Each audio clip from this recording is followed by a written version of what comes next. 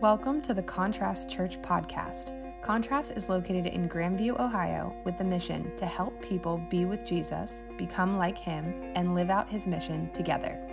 For more information on attending our meetings, our missional communities, or giving, visit contrast.church.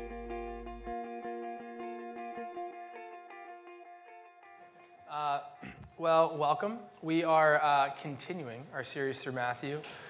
We will not be doing Matthew on Friday, on our Christmas Eve, if you are curious. So we will do the Christmas story. But today, we are finishing part 5 of Matthew. But before we get into that, I want to take some time and share a couple things that people wrote last week. So if you were here last week was our 1-year anniversary in this space. And we had people write like just something they've been thankful for Contrast the last year.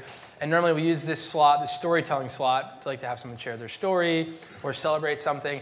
And we read these throughout the week, and they were just so good that I wanted to just share them with you guys. I gave a lot of metrics and numbers on Sunday, oh, we're growing and things are good and money and all that. But I read these and was these are way cooler. So I'm going to read these because I think they get at the heart of gauging are we being faithful to the Lord. So these don't have any names on them, but I'm just going to read through them. I am thankful for the way that Contrast prioritizes loving the lost. Thank you for welcoming all into real life with Christ. Contrast has been a welcoming, loving, gospel-inspired, Christ-driven church that I can bring friends to. I felt more cared for by having more Christ-like friends in this weird little town. I've been thankful that Contrast has reminded me of my home church and invited me to remember my spiritual roots. Intentionally growing deeper with friends, seeking Jesus, encouraging each other regardless of the circumstances. Contrast has made worship an approachable, personal, and pressure-free experience. Contrast has renewed my faith that the gospel is being embraced and celebrated by a younger generation. Contrast has given me the final push to ask for help when I needed it. Contrast Church has offered me the utmost grace and supported me during the most challenging years of my life with prayer, meals, childcare, friendship, coffee, words of truth, and just simply their presence. The generosity and commitment of our leaders and members is amazing and has shown me what being servant-hearted truly means. And last, I love that Contrast feels like a family. I've never walked in and not felt right at home. So those are just a few. We have dozens more in the lobby. If you want to read them on your way out, that'd be awesome. But I just think this is really encouraging because, like I said, there's a lot of things you can put on paper that you try to figure out, are we doing what we called to be doing? But those are just really exciting and encouraging. And at the end of the day, it's not even just about Contrast, right? It's about what God's doing in Grandview and in Columbus. And so I just love that we get to be a little part of that. So thank you for those who wrote that. And here's to another 50 years, right? So once we become self-sustaining in June. So let's jump in. Seamless transition. Good job, Trey. Matthew 20. If you don't have a Bible, we got some in the back. You can grab one, steal one. We're going to be Matthew 20. As I mentioned, can you go back to the title slide, Hannah? We've been going through Matthew for a very long time. And we're in part 5, which is where Jesus is essentially teaching and kind of revealing this idea of the upside-down kingdom. And we talk about the kingdom of the world, which is the way the world sees things and pursues things, power, values, and money, and things like that. And then the way that God's kingdom views it. And it's almost always a complete 180 flip. And so Jesus is teaching us that. And we've been going through that for the last several weeks, chapters 18, 19, and now 20. And Jesus talks about what it looks like to have good relationships in his kingdom, whether it's through reconciliation, confrontation, forgiveness.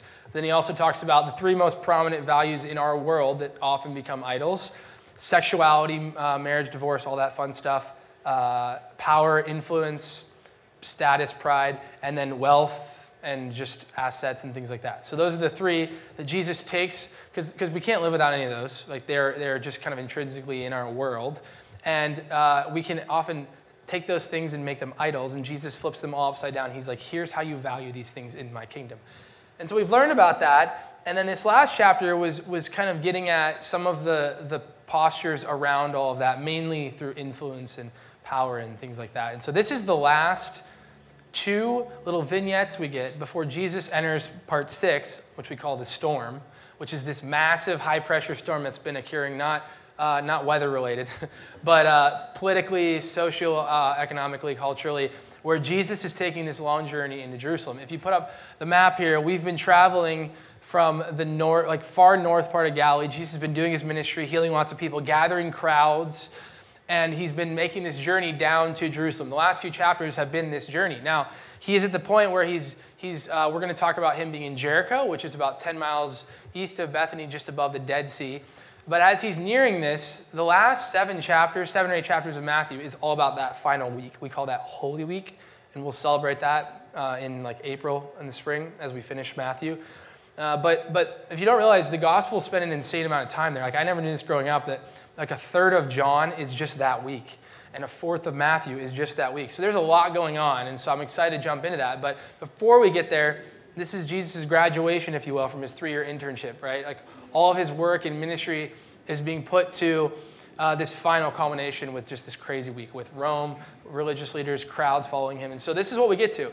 This is the end here. And there's 2 little stories we're going to read. The first is about 2 brothers who are pretty cocky, and the second is about 2 blind beggars. So it's 2 very contrasting stories, but you'll see at the end how these 2 sort of fit together.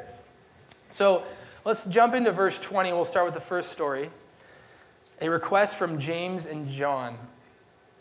Then the mother of the sons of Zebedee came to him with her sons, and kneeling down, she asked him for a favor. He said to her, "What do you want?" She replies, "Permit these 2 sons of mine to sit, one at your right hand and one at your left, in your kingdom." Now, if we just pause here, if you've been following along like for the last few weeks at all, you have been like, this is a very we're beating a dead horse. Jesus has clearly told them several times, hey, become like little children. Stop trying to pursue power and status and pride. And then here we go again. Honestly, reading, you're like, you got to be kidding me. This is ridiculous. Like Jesus is like, hey, become like this when they're fighting over who's the greatest among us, right? And he tells them, become like little children. And then the next day, these little children come to him for him to lay hands on them and pray. And then they yell at them to get out of here and rebuke their parents for letting them. And Jesus is like, no. Okay, so this is ridiculous. Okay, but at the end of the day, when we read this, it's not really that far out from our life. Like every day we have to wake up choosing to lower ourselves in terms of how we see the world and how we follow Jesus. And if you think about it, that happens all the time when we're feeling insecure, right? We start to elevate things. We start to prioritize things that don't really matter because we're just grabbing for security and identity all the time, right? You can wake up one day and be a super secure human being in Christ. And then the next day, something bad happens, and then you're just grabbing all these type of things to numb you, to fill you, whatever. So it's not like we're not like this, but it's aggravating to see it on paper. You're like, gosh, well, when will they get it? One of the scholars, R.T. France, that we use a lot, he puts it this way, he puts it well. The natural human concern with status and importance is clearly one of the most fundamental instincts which must be unlearned by those who belong to God's kingdom. I love the idea of it being unlearned. It's the most fundamental instinct. And I would agree. I mean, I don't know if you'd argue this, but like we don't have to be taught to pursue ourselves, right? When you're a toddler, nobody teaches you to be selfish. It's your toy and it's yours. Junia does this thing now where like, I will share with her and then it's hers. And I'm like, no. This was mine that I shared with you. This is not yours that you're going to share with me. She flips it upside down and she's like, no, that's mine. And I'm like, no, I shared a part of it with you. And I didn't have to teach her that, right? Like it's an instinct. And so in our culture, even in America, we don't even have to try to find that instinct. We just have it. And so following Jesus means that we have to unlearn it. It's not a default. It's not a neutral. We have to fight against it and unlearn it in our minds, which is far harder to do than learn something. It's much harder to unlearn and relearn than it is to just learn. And so we have to constantly be thinking about this. And if you look and you notice, this is the third time in a few days that the disciples completely have been forgetting that this instinct is so primal to our nature. Because we're insecure, because we put our pride in the wrong things, because we've been raised in a certain way with certain values and certain cultural assumptions, right? Even in America, we have our own baggage that's significant. And we have to learn, what does it look like to unlearn this continually so that we have a heart that looks like Jesus. Now, what's even more sad about this story is James and John are in the inner 3. I mean, they're like up there, right? So you have the 12 and you have this inner 3, and Jesus has these, he gives certain moments like the transfiguration and certain teachings and moments to the 3, and then he has the 12, and then there's like the multitudes, right? And he picks and chooses boundaries and things with those groups. And so you have Peter or Simon Peter, you have James and John, the brothers. That's the inner 3. So the 3 closest people to Jesus. And we'd argue probably right now, Peter's number one, right, if we had to pick, right? He seems like he's the guy. But James and John are close second and third, right? Jesus, when he meets them, calls them the sons of thunder, which is just an epic nickname. If that was me, I would totally get that tattooed somewhere on me. Like, Jesus calls me a son of thunder. So you're probably wondering, well, why? These guys are pretty rambunctious. I think macho is the best way to describe it, but it's not like I'm jacked and I work out and do CrossFit macho. It's more like I am aggressive. Like, I'm passionate. I have zeal. There's a story about, they don't have a lot of lines in the Gospels, but there's a story where they are going into the city and they don't welcome them, and they're like, Jesus, let's just, in your name, let's just call down some fire on that city. Let's just blow it up. Like, it's total just out of left field. These guys are just, they're your typical, like, just kind of small-brained athlete where they're really strong and they do well, but they don't think through things well. And so this is another moment where they do that. And to be honest with you, if you read the Gospel of Mark, it kind of gives away their agenda here, because the Gospel of Mark doesn't include this little moment where their mom comes and talks to them, or comes and talks to Jesus. It just says them, because they're really just using their mom. So if you grew up with two parents, you know this. You grew up with both your parents in the home, and you want to go out on Friday night, right? And you know which parent you're going to ask immediately, right? You're like, oh, Dad's totally a softie. Mom will ask me all these clarifying questions, like, whose house am I staying at? And all that, right? Or if you need $20, you know who to ask, right? And in the same way, the James and John are kind of doing that. They're like, well, we've had these two incidents where Jesus did not respond well to us figuring out what's the pecking order when things go crazy, right? And so they're like, why don't we use our mom? Like, surely he'll be way more sensitive with our mom. She's been following Jesus these last several months, and she's a woman, and Jesus is really nice to women, like he is, right? So, because if you notice, she asked this question, then she's gone, like the rest of the scene. Jesus doesn't even address her. He addresses James and John. So it's like he knows, I know what you're doing. Like, you're not going to play any tricks on me. And this is the heart of these guys, though. And the reality of this situation, though, and I think we forget this, is that when you do this type of stuff, when you pursue your own, it doesn't just affect you, it affects everyone around you. If you remember how I mentioned that Peter is kind of the number one dog right now, when their mom asked this question, they're kind of throwing Peter out, right? Like, if Peter's number one and now they're going to be number one and number two, then where does Peter, right? So they're sacrificing their own relationship with Peter and the other disciples for the sake of their own gain and glory, right? And maybe you've had moments like that in sports or in school where you have people kind of go behind your back and hey, I'm not dissing you, but I'm worried about where I'm going to be, and that might affect where you are, kind of a thing. And this is basically like a reality TV show. I mean, I kid you not. It's like Jesus is on his way to Jerusalem. He knows what's going to happen. He's probably in deep turmoil internally, dealing with this, knowing what's going to happen. Then he has these massive crowds behind him who just want a handout. They're trying to figure out, some of them are maybe curious in the right ways, but most of them, they just kind of want his stuff, right? Well, maybe he'll send us bread. Maybe he'll heal someone. We'll get to see all this crazy stuff. And then he has the disciples, and then his three closest, and they're all just not on the same, they're all just pursuing their own vanity. If you had to take a test right now of, hey, what was Jesus? What's his mission? And how are you a part of it? They're just scoring a 0 out of 100. Other than just being there, right? I wrote my name on the test. Good job. You did that part. But the rest, all wrong. If you think about that, if you just take a moment and pause and think about, I think we forget how, if you've ever felt alone, you've ever felt isolated, depressed, Jesus absolutely knows how you feel and more. Because he is completely alone. He knows he's going to die. None of us typically have that assumption in our life, other than maybe people on death row, right? We don't think like that. We're not processing things in light of that. And most of us have some friends who are for us, or maybe some family. Jesus doesn't have any of that. I mean, his closest three are fighting over who's going to join. So them fighting over that is not bad enough. It's them assuming that he's going to create a normal political first century cabinet like everyone else, right? Where there's going to be a king, and then there's going to be a right hand and a left hand. They're just assuming so many things that are totally wrong about what's going to happen. And Jesus is you cannot be more wrong. And you're just so worried about yourselves that you're as we're entering into this chaos, you guys are not only neutral and just not helping me or hurting me, you're literally attacking the ministry that I'm trying to create. And I was thinking about it from my perspective. If I was Jesus, I'd be super angry. I'd be questioning man, did I ask the right 12? These guys are duds. Or should I turn back and do another loop? let's teach them more things, right? But Jesus doesn't do that, right? He's a secure guy. He trusts and he knows in the plan, and he trusts in the Father that what he's doing and assigning is for his good and for their good. But it's a tumultuous time. This isn't, like we celebrate Palm Sunday, and we're actually going to talk about that on the first week of January, so a little early, but it's like a sad time. I mean, it's exciting that people are like, Hosanna, you might be the one, but no one really knows what's going to happen. And Jesus cries on the way. I mean, he's woe for the people, woe for the city.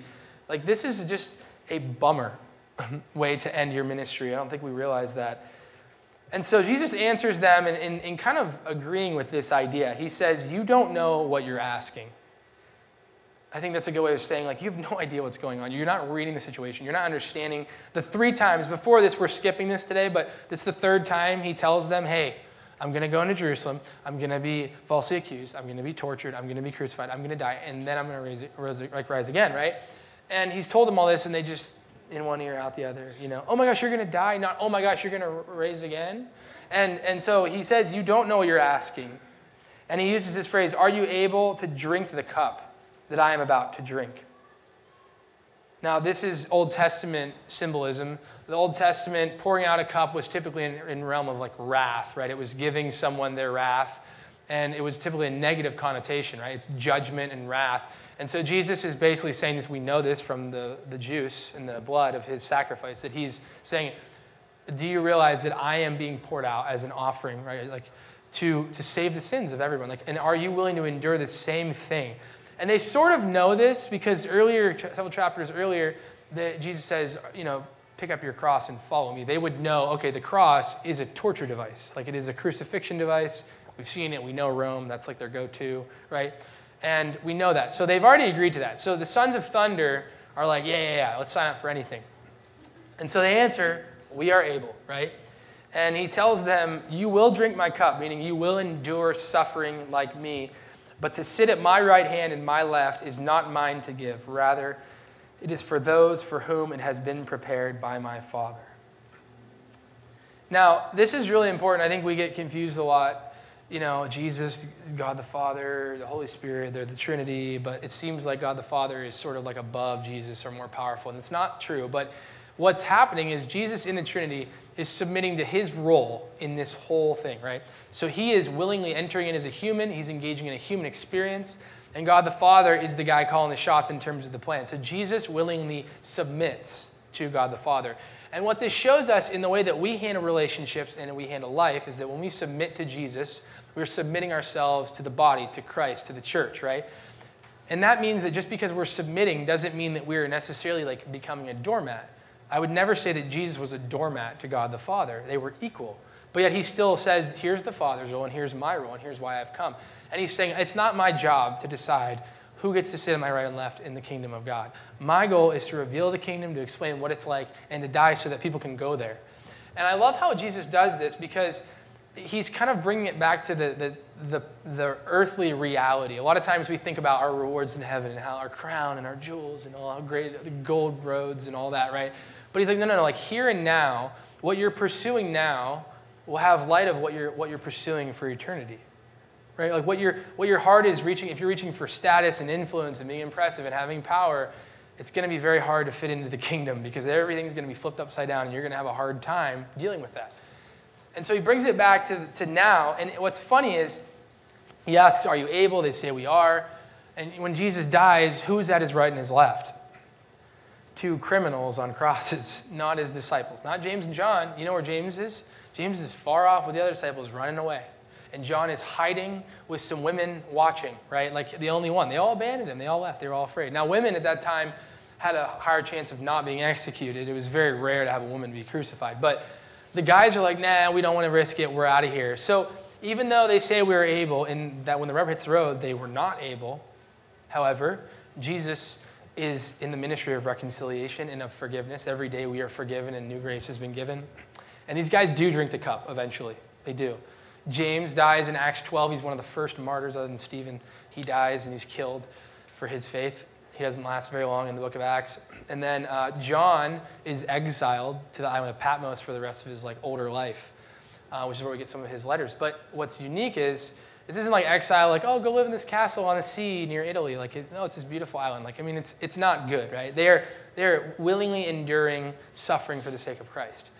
But what's so hard about this passage is when Jesus talks about, are you willing to partake in the cup that I'm going to drink, is we just have such a skewed view of what that means as Americans. We don't experience the weight of following Jesus in light of dying, right?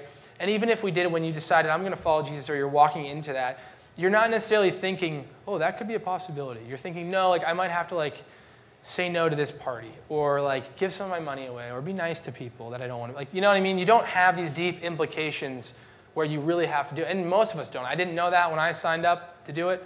And you slowly realize it more and more as you follow Jesus. That's part of the sanctification journey. But for us, can we just resonate with the fact that we're probably no different in saying we'll sign up for something and then later realizing what it really means, and it's hard. And a lot of people walk away because you had no idea what you signed up for, right? If you were to sit in a coffee shop, I like this analogy because it's very illustrative, but if you were to sit at a coffee shop with Jesus and he looks you in the eye and you say, all right, you ready to follow me? And you're like, yeah. And he's like, are you willing to take the same cup I'm about to take? And you're like, yeah. He's like, okay, well, what if that means you're never going to get married? And then you're like, can I have some time to think about it? Right? Or what if that means that you'll never make more than $40,000 a year? You'll never own a house.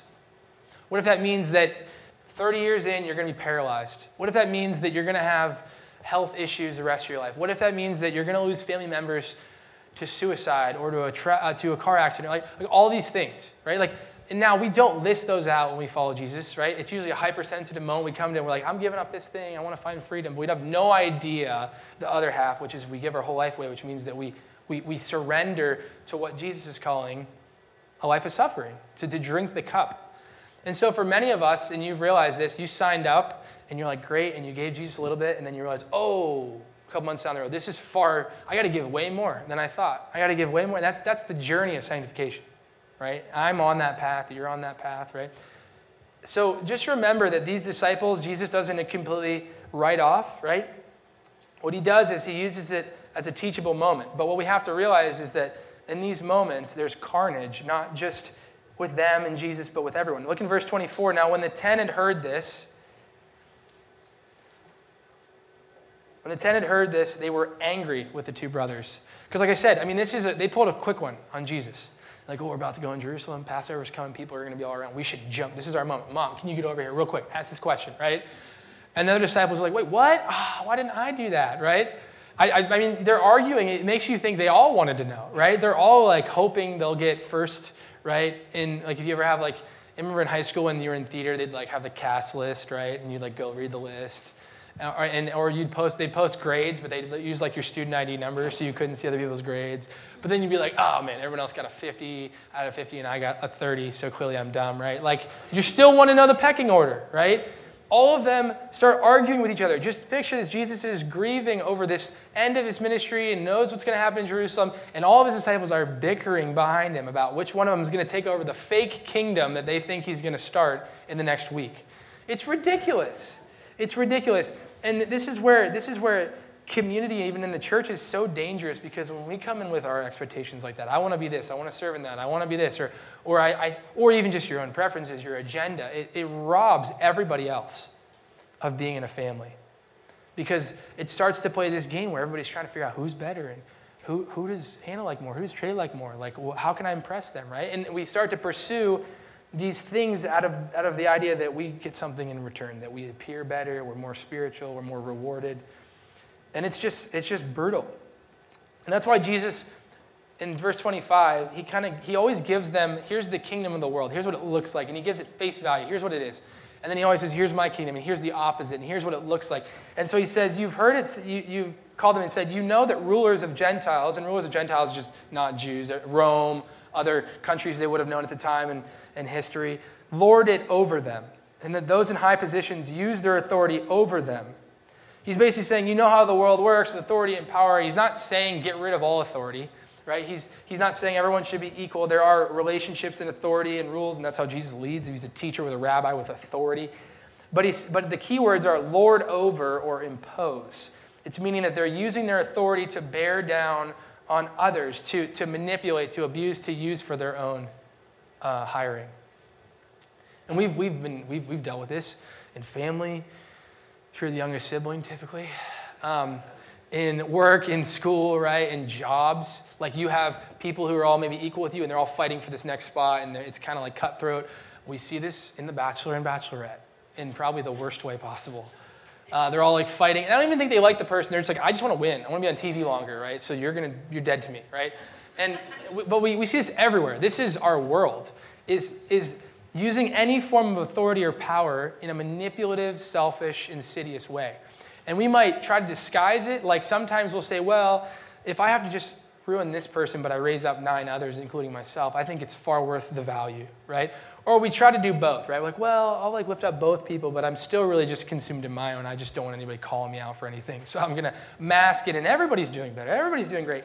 But it's still this selfish pursuit. And sometimes you belittle, you step on others, you start to pursue things based out of your own selfishness. I remember when I first became an intern at this internship I talked about last week in Oregon. And you're in this 10-week incubated period where you're like trying to build your resume. You want to get a good job out of college, and they're only going to really look at your resume and interview you. So you can step on some necks to get some good references, right? Except in the Christian world, specifically in the church, it's not how it works. In the workplace, you can probably get away with that and not tell your friends or your small group or, and get away with that. If you guys say that their work guys are like, oh yeah, he's a jerk, but we wouldn't know that, right? But in the church world, I'm at a church where those references are judging my character, right? Not just my performance. And the common thread in that internship, in college, and even up until my residency 3 years ago when I moved here was, hey, Trey, we just feel like you're not serving people unconditionally. I feel like you have an agenda, or you're picking and choosing, or you're not really being wholeheartedly servant-hearted for just the sake of just nothing, just Jesus, right? You have an agenda, or you're picking and choosing. And I don't know if you've dealt with this, and this is something that I really had to, it was a really humbling process. Because it sucks when several people say the same thing, because then you're like, darn it, they're right. You know what I mean? One person, you're like, oh, I don't know, you're seeing it weird. But several people, respectful people who've been in ministry, they're like, yeah, we're just not seeing you have this grit and grind to serve for no gain, right? And so, yeah, it hit me really hard. I want to be a pastor. I want to lead by example. How can I be a guy who's not willing to do whatever, right? And it's easy because it's easy to fake that because the pastor, a lot of my job is this up front. A lot of my job is vision and these big picture things. I don't have time to clean the toilets or sweep the floor, and I've just been like, you know what? I want to be like Jesus, and I'm gonna if it costs me a bigger church, if it costs me book sales or speaking engagements or whatever, who cares, right? Because I don't want to be like James and John the day before Jesus is gonna hit this storm, right? And for me, it's been a process and a journey every day. I have to remember I'm not as good as I think I am. I'm a sinner that needs grace like anybody else, and I need to lead people into that same reality. And what really hit it for me was this next verse, the next 2 verses. In verse 26, it says, it must not be this way among you. Remember, Jesus says, here's the kingdom of the world. You think it's cool? No, it is not. And it will not fit in my kingdom. It must not be that way among you. Instead, whoever wants to be great among you must be your servant, or diakonos. Whoever wants to be first among you must be your slave, or doulos. These are both Greek words. And what I love about this, and this is where it hit me hard, was the first word, he's using 2 instances of this. The first one is diakonos, which means servant. And the actual word is speaking specifically to household duties and food. It's very practical. I dare to say housewife-ish. It's very chore-based in the house. It's nothing astonishing. It's just taking care of your home. And so I read that and was like, oh. So my joke is husbands, you got to do the dishes. And I'm not really joking. I'm kind of serious. You should do that because Jesus told you to. But for me, it meant, I scrub the floors. I clean the toilets. I can do any of that. If we had grass, I'd mow it, right? I come in on Mondays a lot, and I don't know if we just haven't figured this out yet, but the coffee cart cleans all the dishes, and they leave them to dry, which is just how it works. And they're always just set out on the counter. And every Monday I come in, and 15 minutes of my day is just putting the dishes away. And it's stupid, and I hate it, and it's dumb. And I'm being paid for that, which is dumb. But it's a reminder that it's I'm trying to be a diakonos. I'm trying to be a servant for our family. I think about this the same way when people want to serve, right? And they fill out a form and they say, well, I want to do this. I'm really gifted in this. And it's a little silly sometimes because maybe you are very warm and personable and you should hold the front door and greet people. But I've never met anybody who woke up and was like, I am a pro at the Sennheiser X32 or Behringer X32 soundboard. Like, put me in. It's my gifting. No, it's a family chore. You learn it, right? When you're 3, you don't know how to pick up your toys. So I sing the song, and we pick up the toys, and you learn how to do it, right? That's how you participate in that. And in the same way, I think if everyone in our church just thought about how can I just help with chores? Like, it sounds silly, but we're a family. How do I help with chores? How do I give a helping hand? I'm never above putting away chairs. I'm never above. And our cores, I don't know if you know this, our core groups every week clean the church. We rotate. We have enough core groups where you don't have to do it a ton, but we clean the church every week. And it's great, and it's awesome. And one of the people in the core groups has to clean the toilets, right? But it's what we do. We're never above that. But the second word, doulos, slave, is actually far harsher in my opinion. It's one thing to do the dishes or to do the lawn or the chores or whatever. It's another thing to embody what this means, and this means to be a slave, which is at base root someone who is not in control, submits themselves to a master. Now, our definition of slavery, when we immediately think of Africa and colonization, slavery in America the last 200 years, which has a lot of really just terrible roots to it. Now, I'm not saying slavery is good, but in this culture for centuries, slavery was a lot different. People being enslaved because of money issues, they'd be enslaved out of just social welfare. Like if you couldn't have a job, it was actually kind of stable to be a slave because you worked in a wealthy house, you had a place to sleep, food to eat, right?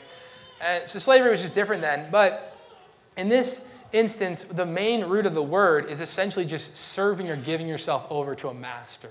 The same word is used in Matthew 6 or 7 where Jesus says you can't serve both God and money. Meaning you can't be a slave to both. You can't have two masters. You will serve one, meaning you will give your submission over to either money in the pursuit of it or God. And so it's the same word. So what he's saying is you need to give yourself over to others. Now we've talked about this the last few weeks. It's a terrifying thing to give yourself over to others because they can take advantage of you. And the world is full of people who do that. But there's this beauty in the way the kingdom works. And Jesus says that. He does it when he brings in God the Father. He says, look, it's not mine to pick who's at my right or left. Jesus is submitting to the Father. The Trinity submits all to one another. It's this beautiful idea of community. We honor that the same way in the church. We submit to Jesus and to others for the sake of the kingdom. And so I love this. He's just like, look, you're not going to be like the world. You're not going to be like this. You're not going to lord over people for your own sake. He basically says you're going to assume the lowest position and you're going to work from there. You're going to work from there with no agenda. You're going to do normal and mundane things, right? I think Timothy says you're going to live a quiet life, meaning like you don't need to worry about the glam and the flashes and all that, right? And you're going to do small, practical, non-showy things, and you're going to be under submission to Jesus and what he calls you to. And that is the final foundation of this understanding of the kingdom. Because we're capping off this whole kingdom reality, Jesus' whole ethic and teaching and all of that. The kingdom is full of servant-hearted people.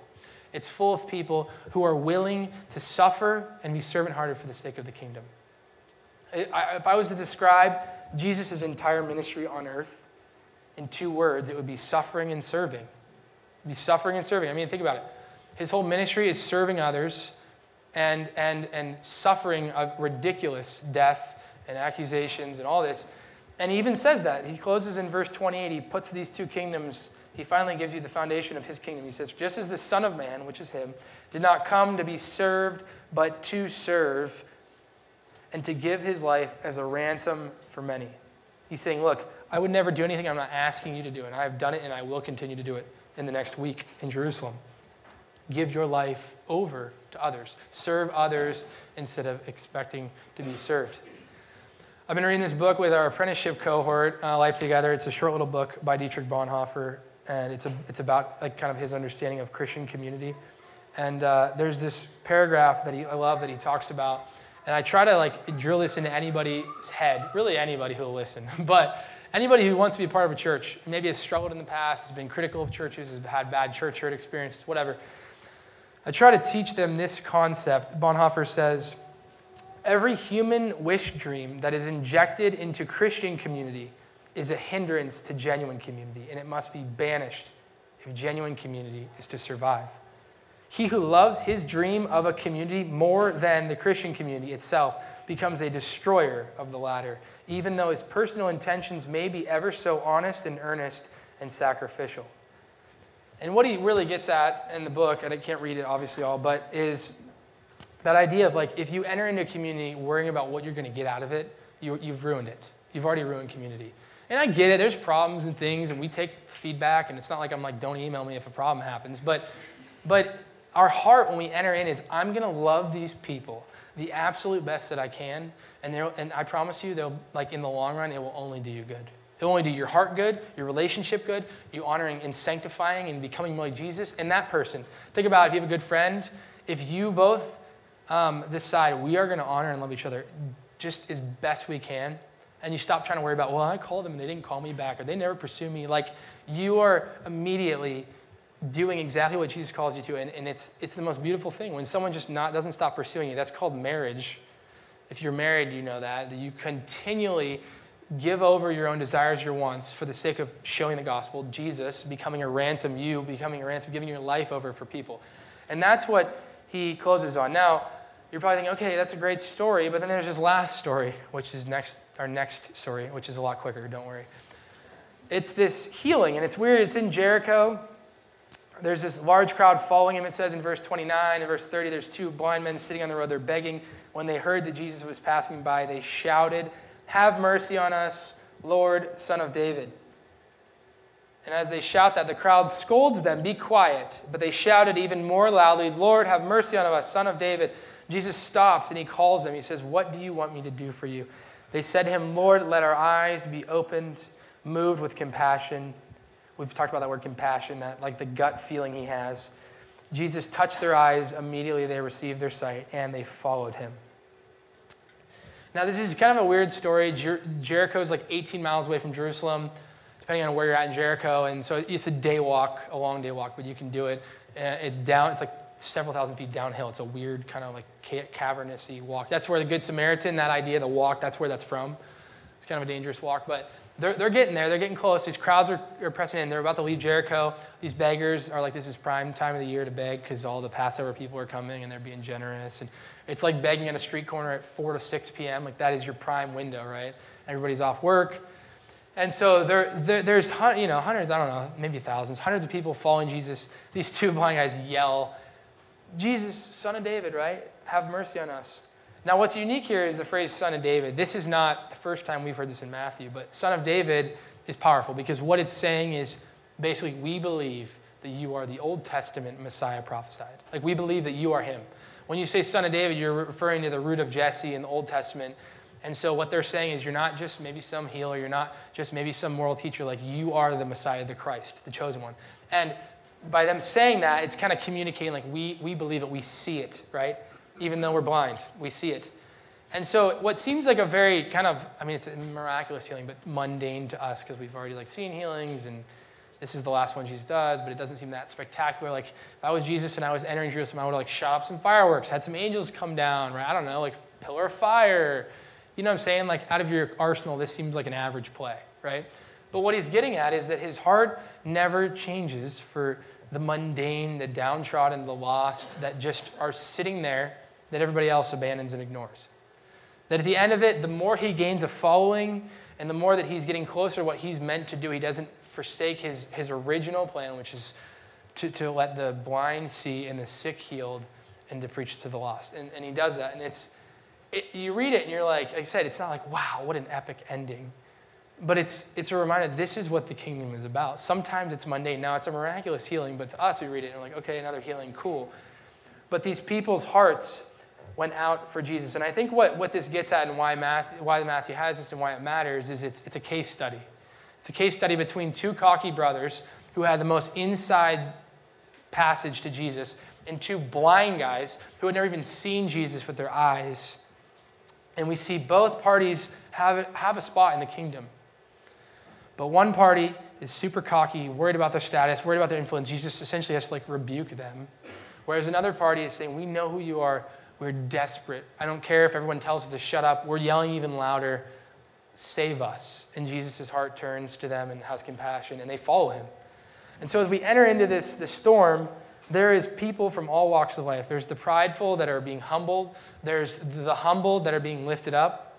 That's a narrative in the Bible that we see often. But I just think when we think about this, like, who do I want to be in that story? I want to be the blind beggar who has just a whole heart full for Jesus, right? It's like, I know nothing else but you, and I want you, and not worrying about what these other guys can see. And so as we close, and I invite up Jerry here, in a bit of reflection, I want to ask just a few questions that I want us to reflect on. But before we do, I'll just kind of talk about our time of formation, so it kind of centers you. We do 4 things in our time of formation. It's just a space for you, process, to finish journaling. We have people in the back who can pray for you. We have the bread and cup up front, which is just a reminder of this ransom. And when he's talking about, are you willing to take this cup, he's talking about his blood and his body, that we take it as a reminder and a sacrifice that he gave up something so that we might live and be free. We also believe giving is an act of worship and faithfulness and obedience, and then there's also reflection, and that's where I'll get to these questions. And all these things, we call them formation time, because these are the sanctifying walks that we participate in behind Jesus. And these are the questions I want to ask you up on the screen. The main question, and the whole question that sets the pace for this is, are you willing to live in Jesus' footsteps as a suffering servant? Because at the bottom line, what we learn in these 2 stories is the humblest servant and slave, the most dependent on the grace of God, is the greatest in God's kingdom. That's what we learn. The baseline person who's crushing it in the kingdom is a humble servant and slave, and they're just dependent every day on the grace of God. So are you willing to live in Jesus' footsteps as a suffering servant? And then the kind of the smaller clarifying questions, are you willing to relinquish world greatness daily for kingdom greatness? And you do this through serving others, submitting your will to Jesus. And then lastly, are you like him? Are you willing to stoop and serve the least like Jesus does, even in times of hardship or difficulty?